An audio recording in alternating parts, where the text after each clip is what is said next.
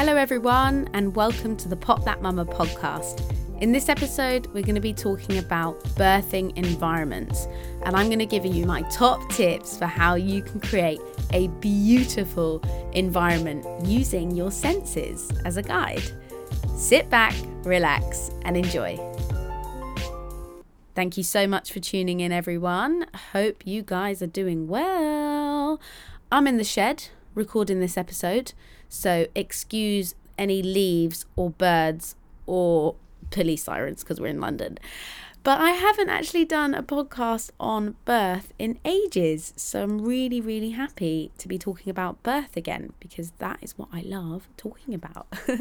So we're going to be talking about birth environments, and I'm going to give you lots of tips for how you can make your environment beautiful so that you can open. Because that's the goal, right? We need to open. The first things first is we are mammals. So in the same way that if you've ever owned a cat, you will know that they disappear to give birth. And usually we find them under our beds with loads of kittens. And you're like, oh my God, there you are. And you realize that they've given birth. And the cat needs a safe, dark space that is familiar to give birth in, where there's not going to be anyone who is going to be a predator, basically. So we are the same. We are actually very much hardwired to need that space to be able to open. And labor and birth is a process of opening, right? It's your cervix opening. So you need a space that is calm, safe, warm, and secure. Your space can hinder or support physiological birth. So if you're hoping to have a physiological birth, then my God, you've got to pay attention to your environment because it will literally affect your physiology. And I don't think there's enough emphasis placed on this. You know, you really do need an environment where you feel safe.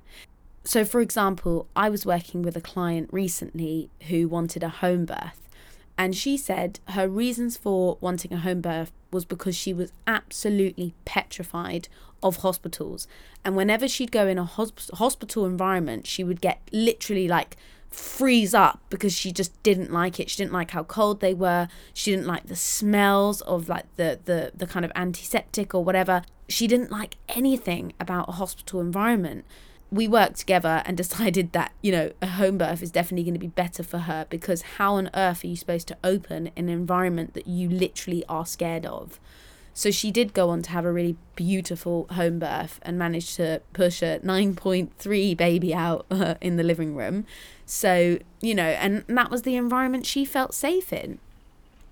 Now, you might be thinking, well, I don't plan to have a home birth, and I didn't have a home birth. But there are things you can do to make that hospital space more safe, more secure, and more familiar. So I'm going to talk you through some of those things, and we're going to talk about it in terms of your senses, because that is the way that we, you know, explore and relate to the world, usually through our senses. So first things first is see. What can you see? If you're in a hospital environment, you might well see a big bed. And if at all possible, please ask if you can move that bed against the wall, because it's usually at the center of the room, and it always just blows my mind when you look at the stats of how many women are still birthing on their backs. It is crazy.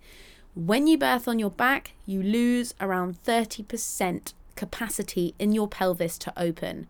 Why would you want to do that? It's insane. You want all of that space for your baby to come out. And when you are lying on your back, you are also pushing your baby in an uphill motion. They have to do an uphill motion to enter the world. So being on your back is not an optimum position for birth. So if you can avoid it, please do. There are obviously times where you will need to be on your back. And if at all possible, just try to kind of nudge yourself a little bit more upright as possible. And if you don't need to be on your back, then don't. You know, you want to have gravity on your side.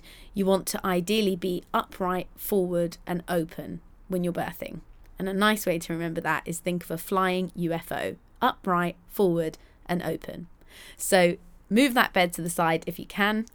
And look around. What else can you see?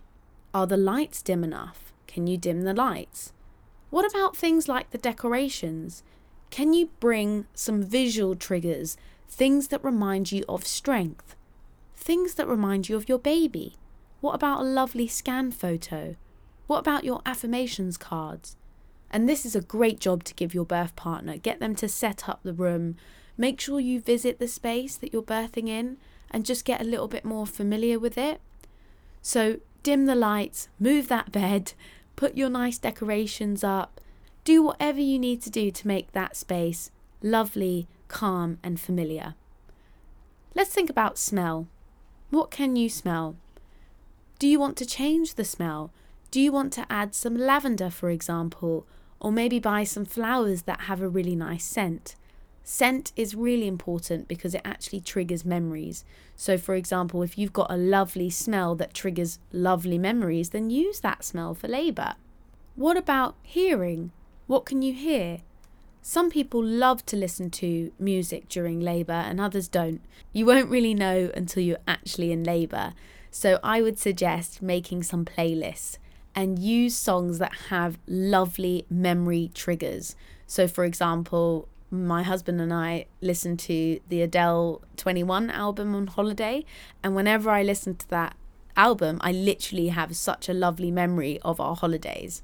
So use songs that have nice memory triggers. It will really make a difference and it will help oxytocin to be released. And oxytocin is what drives your labour. No oxytocin, no labour. So use that to your advantage. And also, don't try and put classical or jazz music on just because you're labouring. Listen to music that you actually really like day to day. Because I know for me, I was like, oh, I should just put this calming music on because I'm birthing. And I was actually, no, I like house music. So I should listen to house music, Good one for active labour. So listen to the music that you vibe with and that you like day to day. Don't feel you have to put on classical music to keep calm. Also, listen to your hypnobirthing affirmations, powerful statements that can enter your mind during birth. Because when you are in labour, you do not want your rational brain to be switched on. You want the neocortex to be quiet. So if you can listen to powerful affirmation audios that enter your mind, that is going to be really, really good for labour and for reminding you of all the things that you've hopefully been learning on your courses and to give you that affirmation that you need. So what about touch? Physical touch is so important. Did you know that if you have a hug that lasts over 6 seconds, you will literally release oxytocin? It's so amazing. So a nice hug during labour by a loved one, or maybe a light touch massage, or maybe some counter pressure. Having said that, some people really don't like being touched. I was one of them. I couldn't imagine being touched during labour. I really just didn't want to be touched. Again, you will only know when you're there. So if you are birthing at hospital, there is obviously going to be a moment in which you transfer to that hospital. So what I would say is you want to protect your bubble of positivity. So wear an eye mask, put your headphones in, and try and block out the world and let your birth partner do all of the talking. You don't need to talk. Don't have any conversations unless you really, really need to. So when you arrive at triage, your husband can do that talking, or your doula or your wife, whoever that is, let them do the talking. Keep that neocortex quiet. You really don't want to wake it up. Other things that you can use, water immersion is amazing for labour, so a birthing pool, or you could have a shower. You could put your birth ball in the shower and put loads of lavender or some scents that you like and literally have a kind of immersive labouring experience where you're bouncing on your ball. Just make sure it's safe. And using the kind of water tapping against your body to distract your mind and the smells. Senses are an incredible way to kind of take your mind away from the sensations of labour. So learn about the physiology, guys, because physiology is what sets you free when it comes to birth. When you really get a grasp on birthing physiology, the rest falls into place, because physiology is what birth is in most cases. So really understand this, make that your priority. Study for birth like it's the biggest moment of your life. I've said that in the last episode. Take your birth prep so seriously. do something every single day that helps you prepare for birth, because you're having to basically reprogram your mind to think differently and more positively about birth. And that doesn't happen overnight. It happens bit by bit every day. And you absolutely need to commit to that work and have your plan A, plan B, and plan C. Because in many cases, birth doesn't go exactly to plan. And it's really important to try and keep an open mindset and stay positive. So guys, I hope that was helpful for you to start getting you thinking about your birthing environments. I do have my courses, BirthBox, which is an online hypnobirthing course, and I've also got my face-to-face courses and power hours. So if you're at the end of pregnancy and you need a bit of a pep talk, or you just want to have a little bit of time to talk through something specific, then let me know. I would love to work with you. I love working with people who listen to this podcast. So just drop me a message. Thank you so much, and good luck with creating your birth plans and designing your dream environment for birth. All right, lots of love and have a lovely day.